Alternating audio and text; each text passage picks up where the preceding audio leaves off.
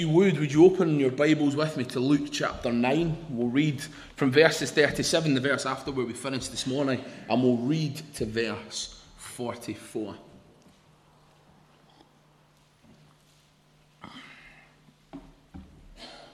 So Jesus and his 3 disciples had just come from the mountain. They come from the transfiguration, their encounter with Moses, with Elijah, and this is them coming back off that hill the next day, the mountain the next day.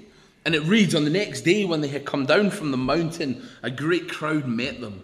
And behold, a man from the crowd cried out, "Teacher, I beg you to look at my son, for he is my only child."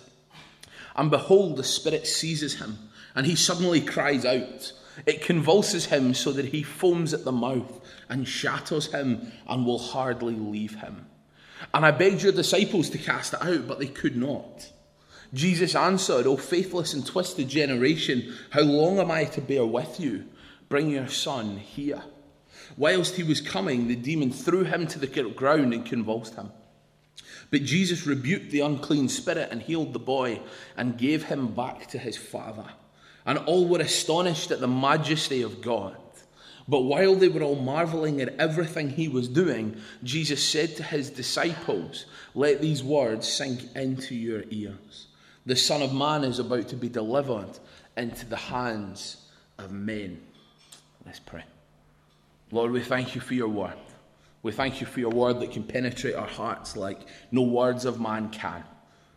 Lord, open our hearts afresh this evening. Speak to each one of us, we pray. Amen. It's a bit of a contrast, this passage. It's a little bit of a contrast from where we came from this morning. And as I said, this video has some of the ideas that are probably buzzing around the head of the Father.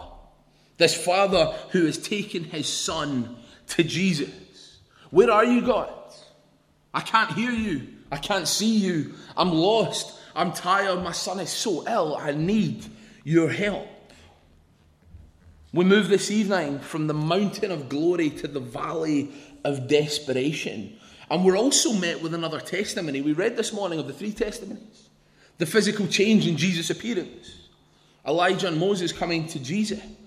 And God the Father himself speaking. And we see a 4th testimony of Jesus this evening. We see a miracle.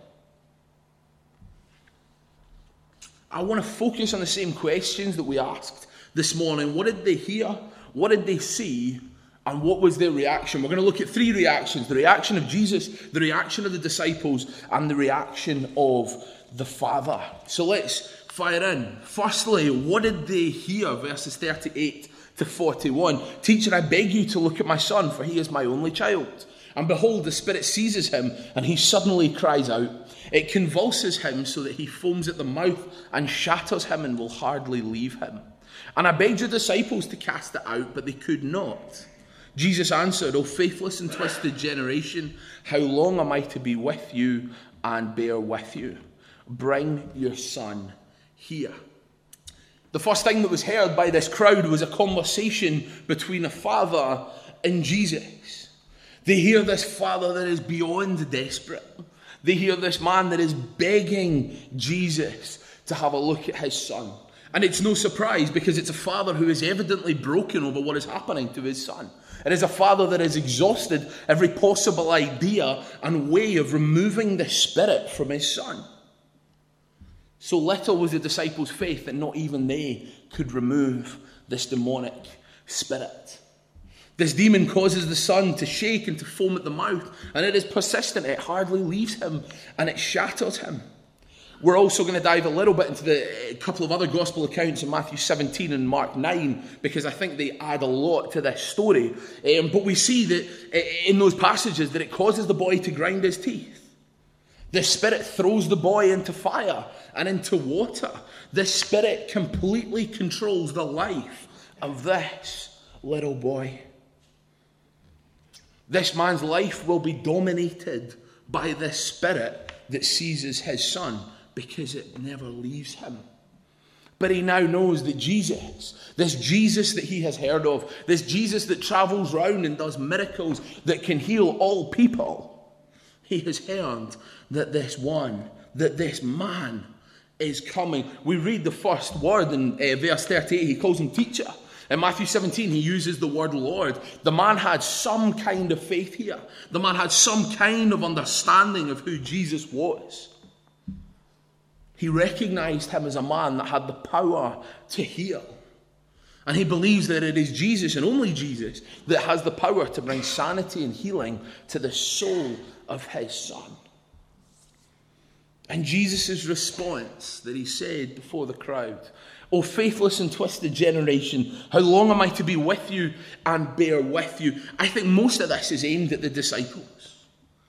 I think Jesus has come from this incredible experience down this mountain, and he has found the disciples' faithless inability to act that clearly grieved the Father, but also Jesus.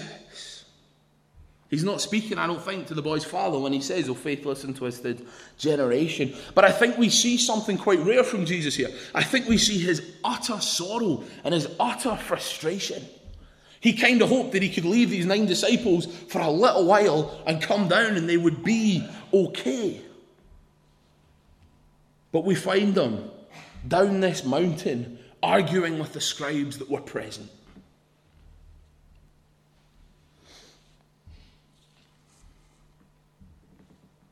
What a contrast it is for Jesus. When we think that Jesus used to heaven and eternity where the angels instantly do his work, here he is grieving at the blindness of the people that have spent time with him.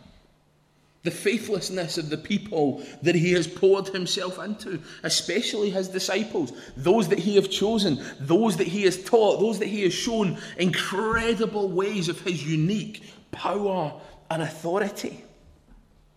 And we see an entire generation of faithless Jews represented here by this crowd, the disciples, the self-righteous scribes that were constantly with Jesus looking to trip him up, to discredit him wherever they could.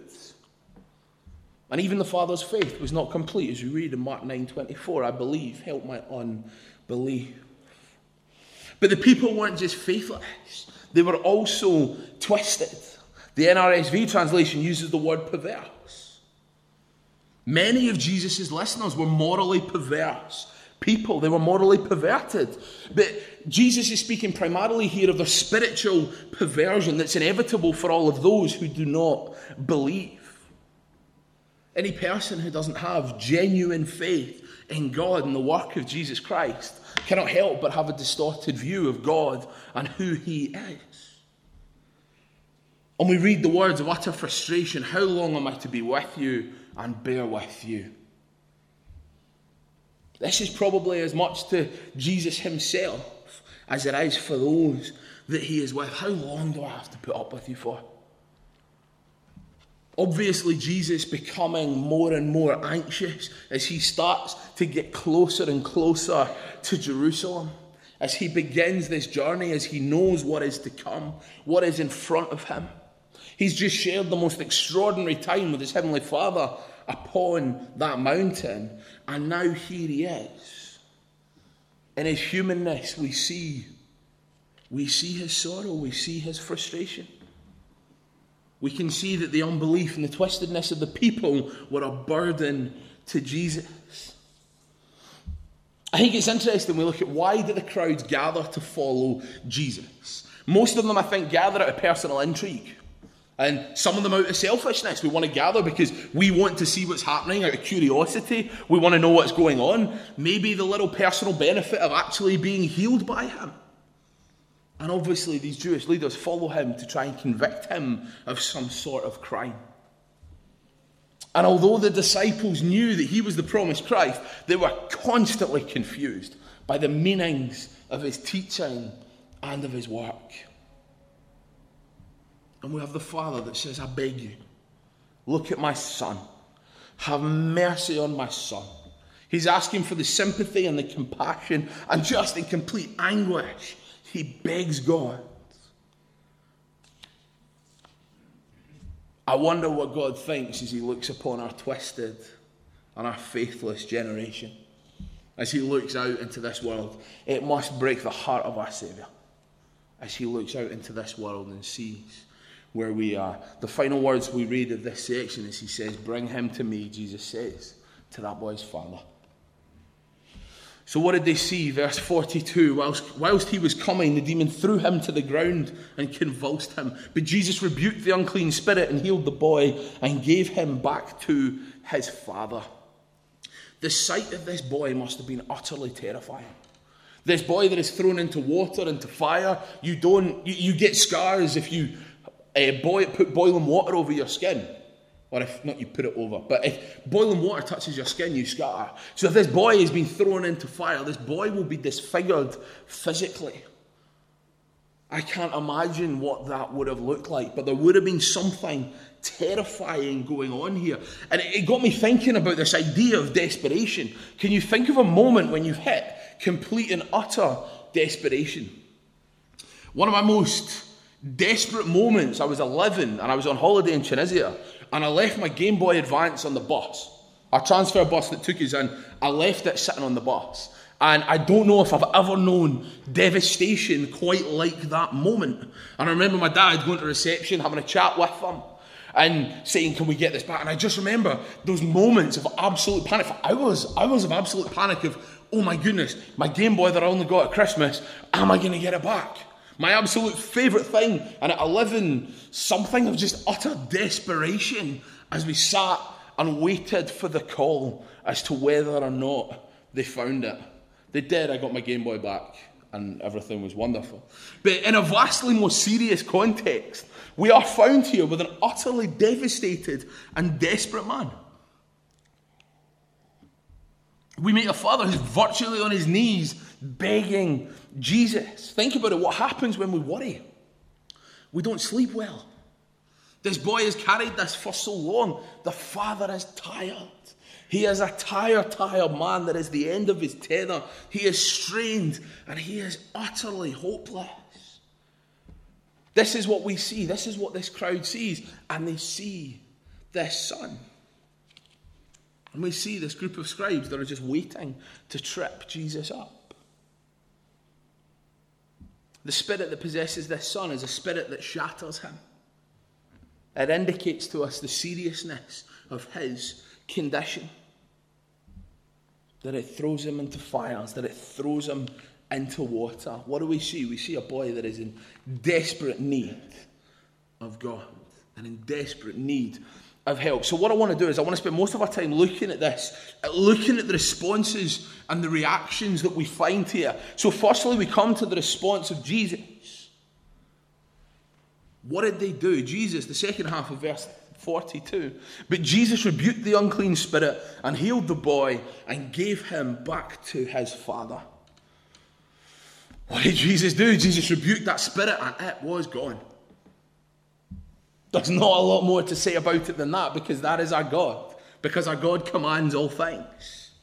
As Spurgeon put it, the demon tried one last throw so that the crowd thought the boy was dead. We read in Mark 9, but we know that Jesus has that authority. Jesus has that authority, and when the demon was cast out, it was gone. How awesome that is. How awesome it is that our God has the power and dominion over all things.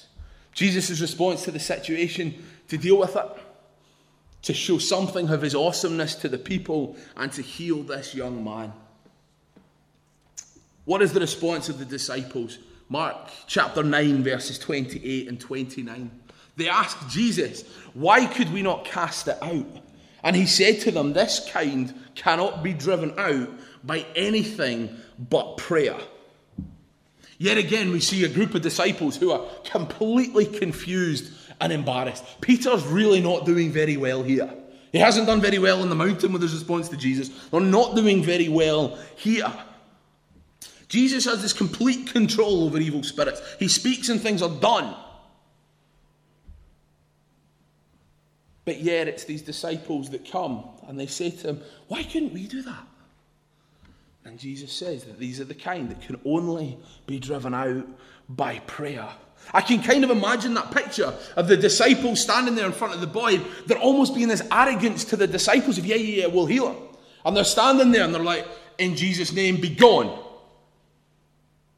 And the boy convulses. The boy throws himself into a well, whatever happens. They come back, so the next disciple steps up. And then in the name of Jesus, be healed. And again, nothing happens. And I think this would go on and on. They're just leading to the utter frustration of this father, of this man that is so desperate for help. I imagine the demon just laughed. Just laughed. And this boy continued to have these seizures. And the teachers of the law probably gathered round to laugh as well. They probably gathered to make fun of these disciples. Whilst all of this, the boy continued to suffer. We know that when they came off the mountain, the disciples were arguing with the scribes. What a sad, sad state that would have been. For Jesus to have come from all of this to this scene of just squabbling. For this scene of just arguing. The 9 disciples should have been able to cast out that demon. Jesus had given them the power and the authority, but somehow they had lost that power. What caused it? Their lack of faith. Their lack of prayer. Their lack of discipline. Jesus went. What happened to their faith? What happened to their prayer lives? What happened to their discipline? They started to plummet. These demons can only be cast out through prayer. That indicates there is a lack of prayer going on here. Maybe the 9 were jealous because they weren't called up that mountain. Quite probably. During the Lord's absence, they became self-indulgent. They neglected their prayer. Their faith weakened. And then this crisis came and this boy brought before them. And what happened? They were unprepared and they couldn't deal with it. This shows us something of the link between prayer and faith. It shows us that they go hand in hand. We read in Matthew's version of the story, 17, 19 to 20. Because of your faith, for truly I say to you, if you have faith like a grain of mustard seed, you will say to this mountain, move from here to there, and it will move, and nothing will be impossible for you.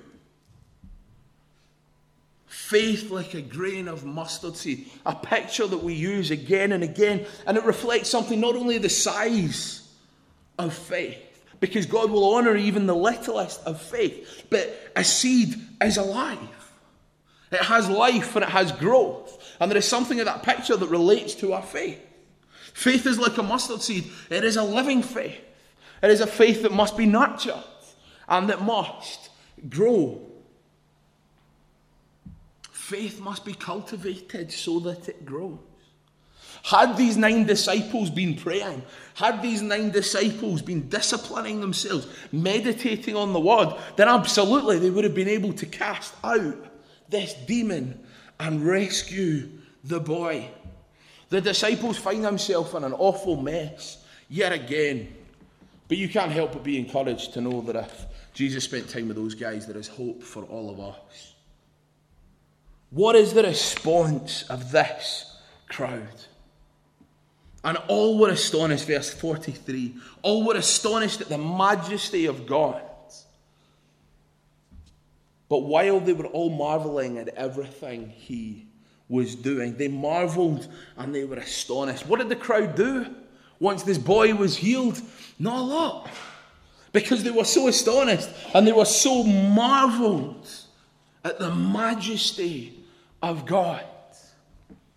Astonishment and marvel. The response of the disciples, the response of the crowd. I imagine the disciples did go and speak to Jesus after this. I imagine the reaction is something similar to the 3 that were up on the mountain. This reaction of, my goodness, this is God. My goodness, I can't believe what is going on in front of me. Such great words, and all were astonished at the majesty of God. Do you know, I pray that when we get to heaven, that will just be this group of Pharisees that were there on that day, that were convicted and they were marveling at the majesty of God, and they were transformed and saved that day. I don't know how you could see Jesus do all of these exceptional things and still say, I don't want to follow this God. So my question from this is, where is our faith? Are we like this father? Or are we like the disciples? A quote from R.C. Sproul. He says this: we must never put our faith on autopilot. It is not enough for us to depend on the reservoir of faith in our souls. We have to get on our knees. We have to plead with God. We have to make use of all the means of grace that he has given us, his people. For he strengthens his people through those means. Are we like this Father? Are we just utterly desperate for answers? Are we not very sure where we stand? We know something about Jesus. There is some kind of faith inside us. We believe that Jesus is this wise teacher, that Jesus is Lord somehow. We believe that he does have the power to transform, but we just don't quite get it. Maybe you're at that point of crying out, there is so much I don't know, God. Help my unbelief. Well, I want to encourage you, if that's where you are, if this is the place that you find yourself in, trust in him. What was Jesus' response to help my unbelief? He healed the son. He proved who he was to this man. All throughout Scripture, we find the proof of who God is. How do we help our unbelief? We get to know our God. We can't get to know our God with closed Bibles. But our God has revealed himself to us. And as we find those moments where we marvel at his majesty, where we find those moments of the incredible things that he has done, that is where we find our unbelief beginning to change. As Christians, we all have some level of authentic saving faith in our hearts. But we all know that the intensity of our faith is not consistent. There is none of us that are saved and are just on this platitude for the entirety of our lives, because life doesn't work like that. Our faith increases and it diminishes. No matter how strong your faith is, there are times in your life that you are assaulted by the enemy. There are times when it feels like our faith is barely hanging on. And we pray prayers like this: I believe. My belief isn't perfect. It's not pure. It's not strong. Help my unbelief, God. Help my unbelief. And when we're assaulted with those doubts, when our faith seems so frail, where do we go? But we go to the source of our faith. We go back to his word. There is no time that our faith is stronger than when we are immersed in his word.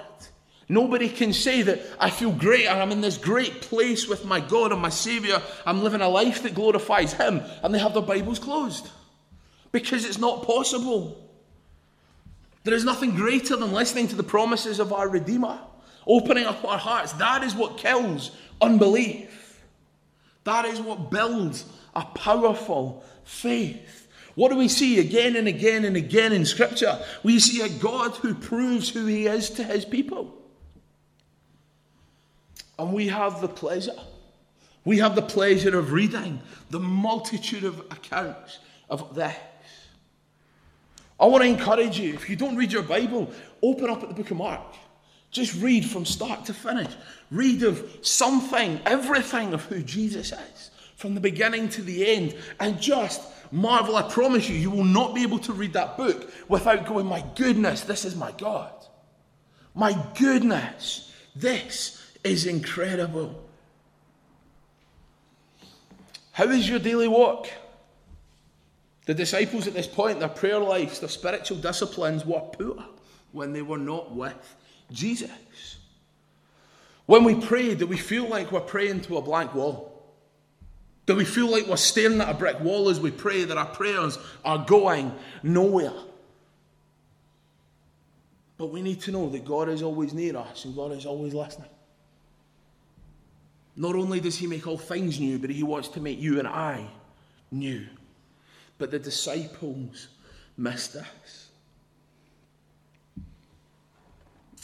The main lesson of this is that there is power of faith to overcome the enemy. Why did the 9 fail? Because they had been careless. Because they had been careless in looking after themselves. They were careless in their spiritual walks, and they were neglecting Jesus.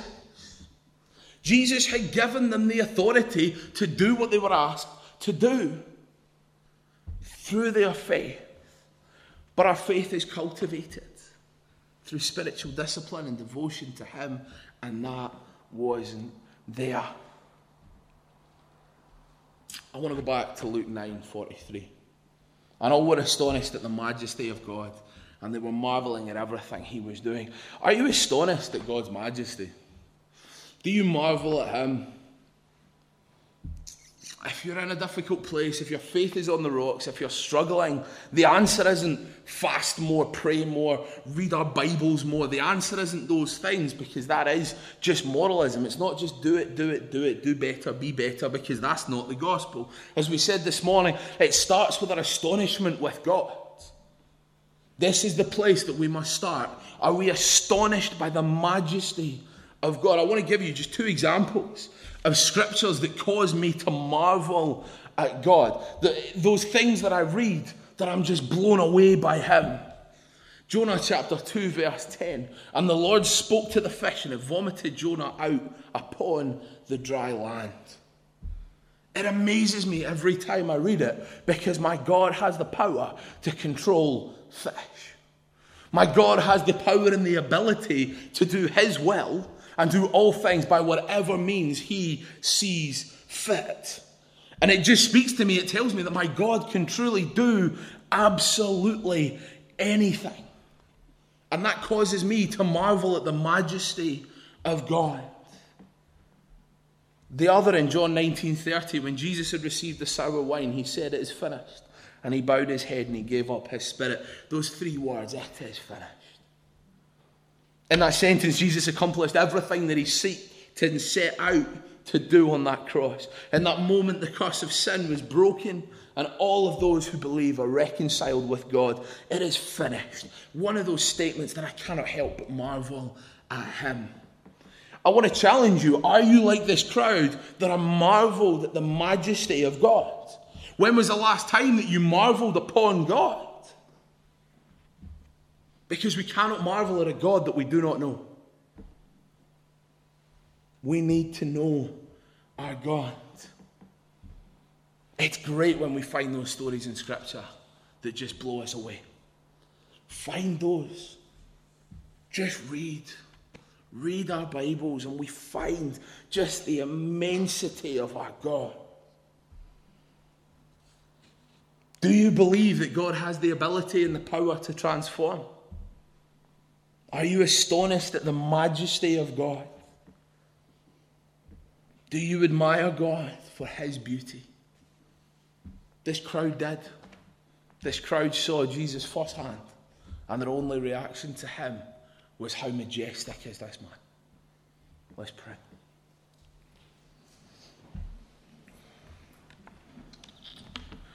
Our Lord and our God, we're so sorry for when we lose sight of you. We're so sorry for when the things of our lives get in the way of you. But Lord, we thank you that you are a God that does not desert us, that you are not a God that leaves us, but you are a God that works consistently when we don't. That you are a God that has us at the times that we need you most. Like the father in his utter desperation, his begging of you, you came and you were with him. And you did all that you needed to do for him. Lord, you do the same for us. You come to us in our need. You comfort us. You love us. You bring your peace and joy and pour your grace upon us. God, would you help us to marvel at your majesty? Will we be blown away by the God that we read through over thousands of years? This God that is the same yesterday, today, and forevermore. God, we thank you for your goodness. We thank you that you are a God that transforms, that you are a God that works, and that you are the God that is with us. In your name we pray. Amen.